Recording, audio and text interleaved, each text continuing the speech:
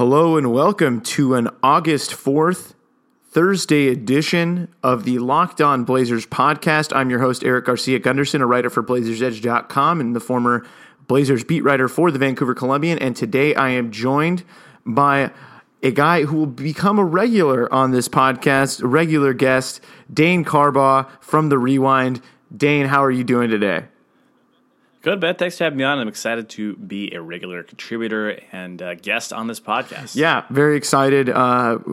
Dane is a guy who really knows a lot about the Blazers in particular, but also a lot about the NBA. He's been doing lots of videos, video breakdowns recently for several NBA SB Nation websites. So I'm happy to have Dane and his wealth of NBA knowledge on regularly here on Locked On Blazers, part of the Locked On Podcast Network. And I should mention that the NFL part of the Locked On Podcast Network is growing. We just added Locked On Eagles, Locked On Raiders, Locked On Patriots. So we're going to have hopefully the entire NFL covered. We almost have the entire NBA covered. So make sure to subscribe to and check all the Locked On channels for podcasts about your favorite team, including Locked On Blazers. So it's Thursday, and since we last talked, Dan, we saw the Blazers do a couple of big things for their future.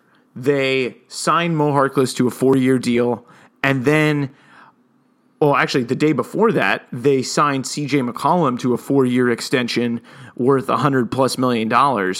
And I guess one topic I feel like that's been like kind of a national topic of discussion about the Blazers is how expensive their team is and how much the Blazers are paying to keep the same team together. What do you think about how they've used their cap space, how they've built their team, basically bringing back the same team but just raising the price of their team? Well, I think first you got to start with CJ McCollum. Obviously, Neil O'Shea thinks that he's a critical piece of this team. I think there's a lot of evidence to support that, just with how well he actually worked together in this offensive with Damian Lillard last season, what his production was in his first full year as a starter. And if you take a look at that, I mean, we're talking about a top 10 offense in the NBA last season in terms of offensive rating. So it's really hard to argue with that, especially when I think shooting guard and is a hard position to fill for a lot of teams, and the deficit of stars. There's not enough stars to fill teams to make every team a contender. So if you think you have one or a budding one or one that's on the cusp to go along with your existing star, I don't see a reason to not pay for that. In terms of Mo Harkless, he didn't cost a lot of money. That's sort of my answer there. He's extremely young, and he did show flashes in the playoffs last season. So he definitely has what a lot of teams are seeking, which is flexibility across the forward spots, which I think is good news for Neil O'Shea, because I think you have two sort of factors going on.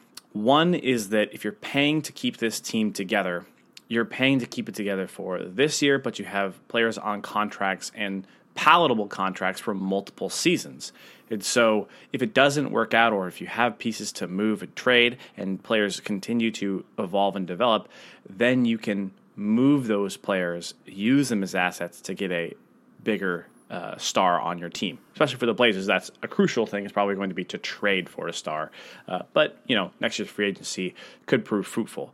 The other part of it, and we've talked about this before. We talked about this last time I was on, and I forget what it was relating to, but essentially, I remember a couple off seasons ago, Stan Van Gundy said something about essentially where, as you media members, which is always a dangerous thing to start your opinion off with, because it's far too broad. But he was basically saying that you guys are always looking for what's the value for money, and this player maybe shouldn't get paying this much money for what they produce. But at the end of the day, you have to put together a basketball team, and the reality of the Portland Trail Blazers going into 2016-17 is that they need to have players that can produce around two budding superstars. And that's what it is. If you're not going to pay anybody that money, so you're saying you're going to fill out the end of the roster with whatever else is left in free agency, like at the end of the day, what are you going to do with that cap space? What are you going to buy? It's there to purchase players' contracts, and that's what Neil O'Shea is doing. We're not talking about a Joe Johnson situation where they're paying a ridiculous amount of money over the cap. This team isn't even over the cap yet. And in terms of what's available to Portland, those are pretty good spends. Now, did they make their team significantly better? Is this team the team that's going to take them to the conference finals? No, and I don't think that answer is there on this roster this season. I still think they have next offseason to go, the next free agent class to go, and another trade to go. But Neil O'Shea did with what the cards he was dealt. And honestly, one of those cards is Paul Allen saying, "You've done a good job. I think that you can spend some money now, and I don't really care about the luxury tax, because who cares about the luxury tax when you're a multi-billionaire? Not Paul Allen, not when you want to win, not when you love the Blazers, not when that's what you want to do." So we've seen that in the past. Obviously, Neil O'Shea has the green light to do that. So in terms of spends, no. On dollar for production, is it the best possible team you could have? No. Is it the best possible team you could probably put together this offseason? Probably. I mean, I think Neil O'Shea made every drive to get the players that he wanted in free agency, and missed on a couple of them and did the best he could. So I'm not super concerned with if the cap jumps back down $15 million in 2 years and none of these players got any better and Evan Turner is a total disaster, then yeah, it's fine to look at it that way. There's no problem. But in terms of what he thinks he's going to get out of it, sometimes you're just at a point where you have to take chances, and your team and what free agent class is coming up, sometimes those things don't perfectly align for teams. So you have to make the best of what you can do with the situation. It's the real world out there, despite the unreal money being thrown around. So I'm okay with it. Yeah, I agree with you. I think there are limitations in what Portland could have done. I think there's limitations, as you know, as a lot of people who have followed the Blazers know, in terms of attracting the star free agents that a lot of people wanted. They were rumored to be in the mix with Hassan Whiteside or whatever, but that, it seems like they knew that they didn't have a chance, and so they went after somebody else. So they went after other guys. They tried to get a ball handling wing, and I think they did what they could. I think the team. This is the other thing too. I think that a lot of people hold that start that the Blazers had at the start of last season against this current team, when if you watched them throughout the entire year, it was clear by the end of the season that they were not that same team that they were at the start of the season, when they went 11-20 and they were blowing fourth quarter leads left and right. I mean, their defense greatly improved. I think their offense was they found a real rotation after they got Vonleh out of the starting lineup. I felt like they found guys all found their roles, I felt like, with the Blazers last year, and I feel like they just didn't know their roles. And I know that this is going to be a season where they're going to have guys finding new roles again, with Evan Turner and Turner mixing with Crabbe, and then all the big men seems like a really complicated puzzle, from night to night. But I do think it's going to be easier for a lot of these guys to settle into roles. And I think one thing that I talked to Kevin Pelton about, because I had my questions about whether they would be able to manage the egos, and all these guys have gotten paid now. So it's not a situation where if they're missing out on touches, if they're missing out on minutes, that they're worried about not getting their check next season in the offseason. And so I think that is going to be another element that, maybe you might take away some of the animosity that would normally be there in a situation like this, where the team is, 10 guys deep, and you're not going to, and not everyone on the bench is going to play every night. Right. Yeah, no, I think that's a good assessment. Another angle that a lot of people haven't thought about. And and the good thing is, too, is I think for a lot of these guys, as you alluded to, and not necessarily going after Hassan Whiteside or whether or not they thought they had a chance or not, I think there was some indication from O'Shea that maybe that wasn't the type of player they wanted to go for, because I think the rumor was they went really hard at Gasol. But those are the guys, in terms of Evan Turner, Alan Crabb, those are the guys that you want to have paid on your team in terms of attitude. That they fit on the team in the first place. And then, you have the secondary part of it, which is that now those guys don't need to feel slighted in any way, shape, or form because they already have their check. And a lot of them seem to be both just from their, Twitter interactions. CJ McCollum and Alan Crabb seem, about as happy as you would be if you got paid $70+ million and $100+ million, So look, we're good together. We're teammates. We're buddies. Let's go, So yeah, how could you be mad about you and your teammate who are both on the same team getting paid $170 million? It's and I also think too, it's like, I mean, I feel like that concern would have been there a lot more if the guys all weren't getting paid. Like if McCollum, maybe wasn't going to get his extension, which, he apparently wanted. He wanted to do everything in his power to come back to Portland.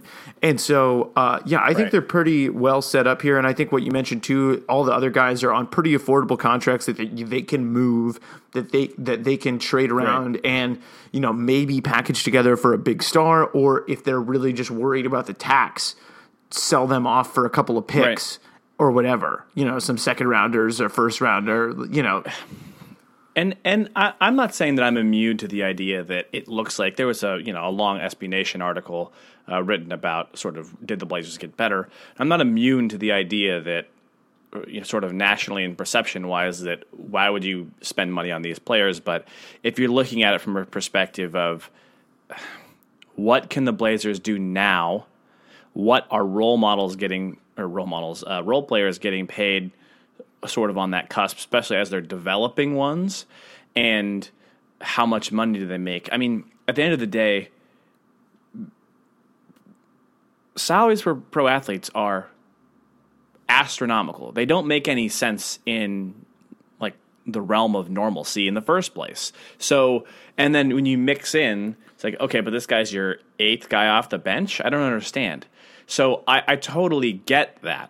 But from a perspective of planning and how it works within the confines of, less than 500 players in the league and 30 teams, it makes a lot more sense when you take a look at that from that perspective and say, we can probably move these guys later. And, I tweeted it as a joke, but, let's say in 3 years there's no place for Mo Harkless, but Mo Harkless is much better than he is now. He's a 6-man or even a starting caliber player, maybe at best. Okay, well then Neil O'Shea can say, I've got this guy for 2 more years on $10 million, and everybody that you want to sign this offseason is going to cost you 18. So would you like to trade for Mo Harkless? I mean, why not take a gamble on being in that situation? And in the meantime, you still have him at the level of production he has now, which, again, being on the West Coast and not seeing him sort of produce, if you're in the Midwest even, maybe you're just like, why? Who is Mo Harkless? Why?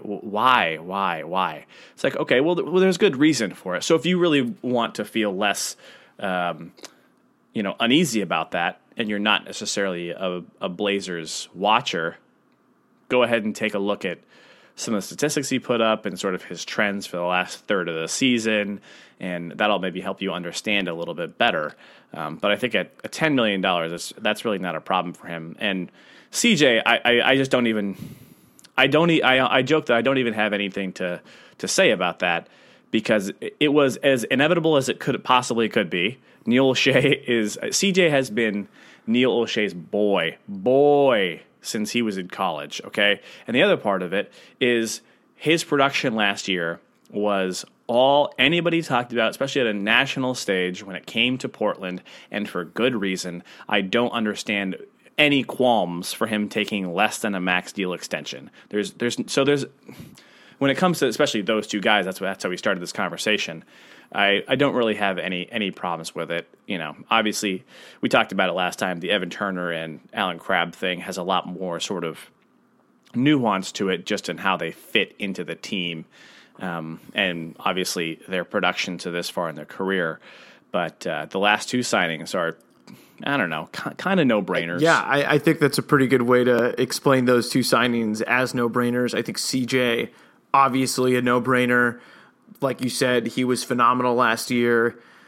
It was all anybody talked about nationally was how good he was. And yeah, and you also bring up a great point that CJ has been Neil O'Shea's guy for a really long time, even before before they traded for Aaron Aflalo. I even remember that O'Shea was on the radio and talking about how well CJ McCollum produced when he got so many minutes, like basically publicly saying like, hey, Coach Stotts, like you should play CJ a little bit more. And but that was before the Aflalo trade, which, was something that, they were in a position to do it. They did it, they took a risk and it failed. But that's the NBA. You nothing risked, nothing gained. And I think in this case, like you said, no brainer for both of those signings. And the other thing too that you mentioned about, you got Harkless, down the line or whatever. It's an important thing to state now, and a lot of national media people have said this, but it's better to have more years on your contract now than it was 5 years ago, when like expiring contracts were the thing that everybody wanted. And it's like always better if a guy's coming off your books and then you can open up that cap space. But now that everybody has cap space in the offseason mostly, and you don't know what the market's going to dictate in terms of players and their salaries. Like you see Mozgov getting an ungodly number and all these guys that got really high salaries. Right. If you know that Mo Harkless is going to be making $10 million a year for the next 2 to 3 years, it's a lot easier to sell to your cap analyst or whatever that you just know what it's going to be a fixed price for the next couple of years and you don't have to worry about that. Yeah. Right. Yeah, no, I totally agree. I mean, not that it's on the same level because the production isn't the same. It's not proven yet. But the Harkless signing feels very much in the vein of the Ed Davis and Aminu sightings to me in terms of value. It's more on potential because there's less years of experience there. But then again, I think Neil O'Shea has that leeway given the fact that he was riding CJ so much for minutes, and then in his first year of full starting, he's a borderline star. So, yeah, I totally think it's a value thing. I did a podcast last week, a couple talking about just where the Blazers kind of are in the West, and ESPN did like their summer forecast of where they think the Blazers are going to be. I think they pegged them to finish fourth. I might be a little bit higher on them. I don't know how you feel about the Blazers. Where do you think is the highest seed that they could get next year? Do you think they could challenge maybe the Spurs or the Clippers for the third seed? Maybe whichever one of those maybe hangs around there. Because I'm kind of in the ballpark of they could get third. I think. Sure, I think that's. I'll play both sides of it. One, I would say, in the potential that they get that 3 seed, you're probably looking at a situation where Oklahoma City takes a dip. The Spurs, I guess, take a dip, but there's nothing within my waking conscious life as an adult and a child that would say that there's any indication that should be the case. And then the Clippers feel like, well, every single year it feels like it's a, they're on the razor's edge for basically their team exploding and needing to be rebuilt and torn apart or whatever. This season feels, just from after Blake's injuries and Chris Paul's age, it feels like this is definitely the year for them. So I think it's possible for them to slide into that spot if, again, we don't see what we saw last year in the first 25 games of the season with a lot of sort of blown games at the end and problems with offensive rebounding and things like that. On the other side, I would say that I think it's possible that this team takes longer to sort out, specifically with defensive sort of both in their on-court rotations and their sort of platoon system. So I think if that's the case and Ezeli doesn't slot in as easily as we think, then, 5 maybe. But yeah, I think anywhere from 3, 4, 5 is completely understandable and possible. And we saw them really prove themselves last season. There's no reason to think that a step forward, especially as they've tried to clearly, Olshey brought in Evan Turner to try to help qualm the problem they had in the last 20 games of the year and in the playoffs, where everybody's just high blitzing CJ and Damian. If they're going to sort of break that and make it harder for teams to game plan against their two best offensive players and basically take time to get more film on the Blazers to figure out how to stop them again, well, then they're going to win more games during that period.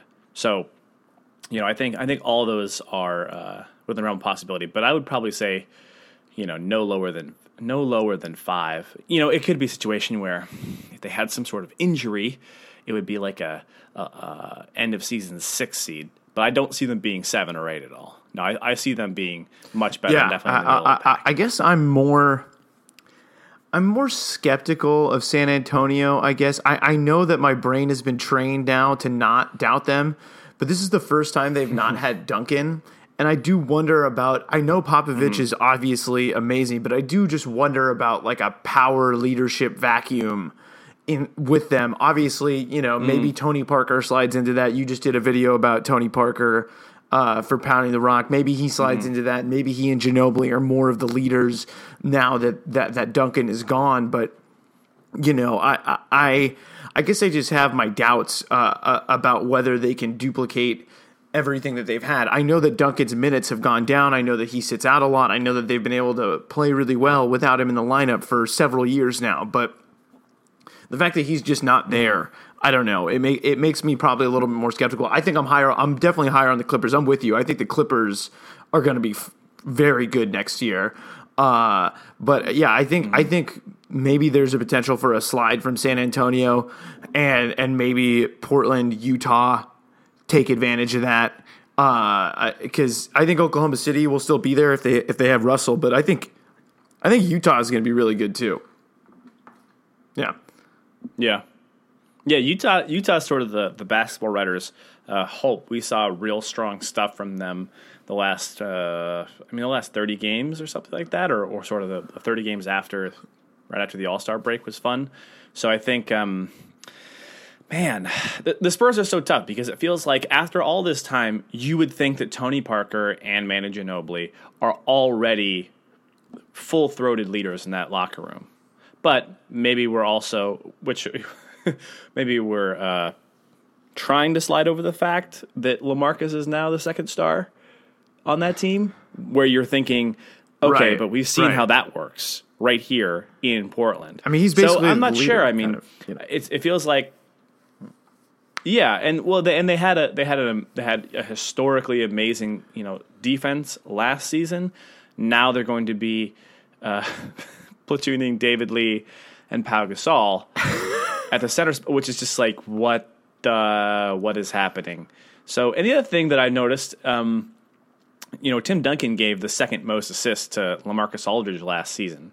So if the post passing or post to post passing isn't as good as it was last year, that maybe bumps down LaMarcus's effectiveness or puts him into more isolation situations or what have you. So yeah, that team will be super interesting. They are it's so easy to say this as a basketball writer, but they are the team one of the teams I'm most interested to watch, because how can that situation not just entice you that they don't have one of the top 50 players of all time is now gone, and you're thinking, what is going to happen? They still have everybody else, and they were historically good last season, and oh my god, this is so weird. So I'm super interested to see them.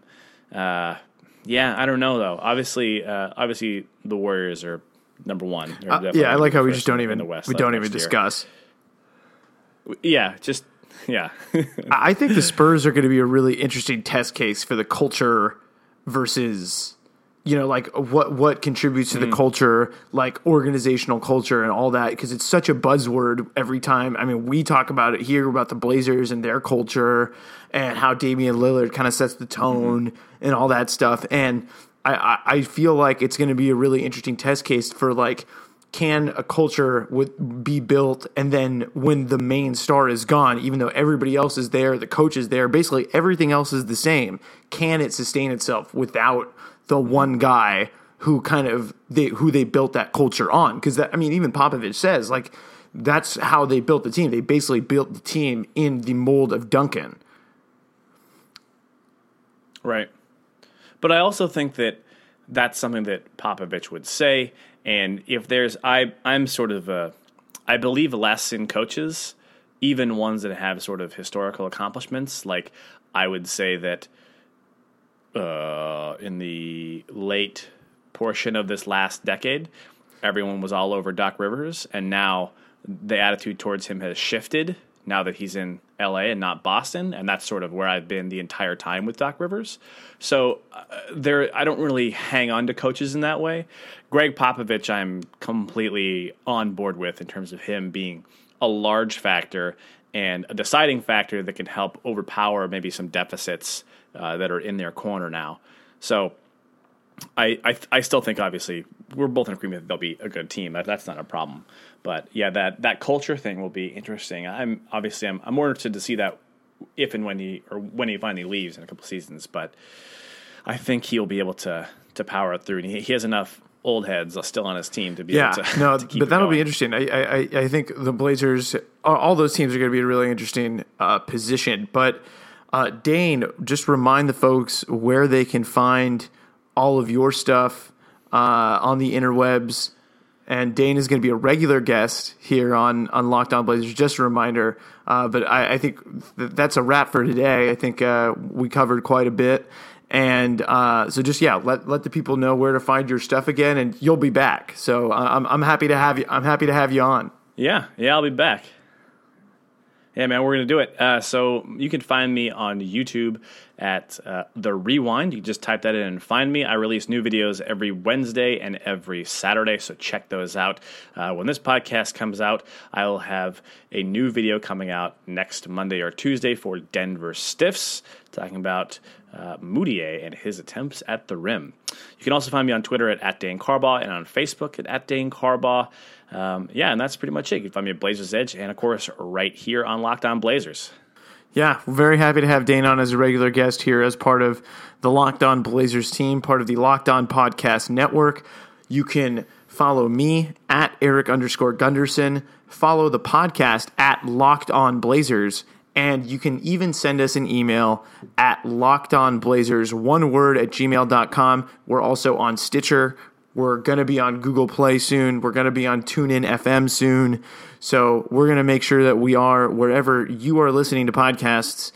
So subscribe to Locked On Blazers. Listen to us on the Audio Boom Network. And if you can leave a review, leave us a 5-star review, because that is the best review. All right. We'll catch you next time.